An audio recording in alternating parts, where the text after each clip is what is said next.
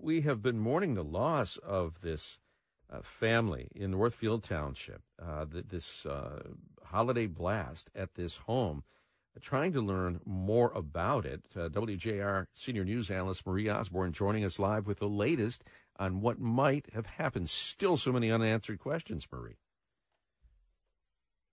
Happy New Year, everyone. Yes, this Northfield Township house explosion claimed the lives of 4 members of an Arkansas family they were visiting. And officials say they believe the house explosion was caused by a fuel air explosion, and they're still trying to figure out if it was propane or natural gas that caused the blast. They do not suspect foul play.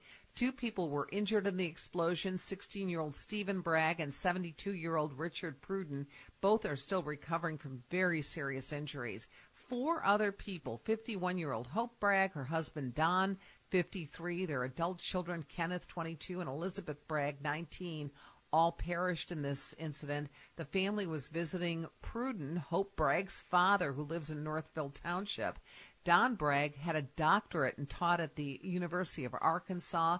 Hope was still earning her doctorate there. On Facebook, the College of Forestry, Agriculture, and Natural Resources posted that the entire university mourned the tragic loss of these 2 colleagues and friends. The family was well known and well liked in their Arkansas community and active at their Catholic church, where parishioners have held a candlelight vigil. A GoFundMe fundraiser has been set up to help cover the medical expenses for the 2 people who remain in the hospital. Now back to the explosion itself. Natural gas is common in Northfield Township. It's a rural community. The explosion was extreme. Only small bits of debris were left behind, and the investigation continues with the help of Michigan State Police as well as the Federal Bureau of Alcohol, Tobacco, and Firearms. Just a really sad story, of course, but then the pictures, it was such an explosion that everything is sort of disintegrated. Right. What's interesting here is that had this happened in an area that had any homes nearby, it would not just been this house that would have sustained damage and possibly even injury and loss of life. The debris field from this particular explosion is massive. They've had to cordon off a whole area out there in Northfield Township. And again, the police in the area are saying that as they go through the debris, there's not much there to assess or to look at. The debris is very fine. Yeah, because they're still trying to find out exactly where in the house the explosion happened. Yeah. That's kind of hard to determine when you don't have anything really to look at. Nope, that's exactly correct. That is one of obviously the primary things they're going to try to figure out is where in the house did this happen, or did it happen just outside?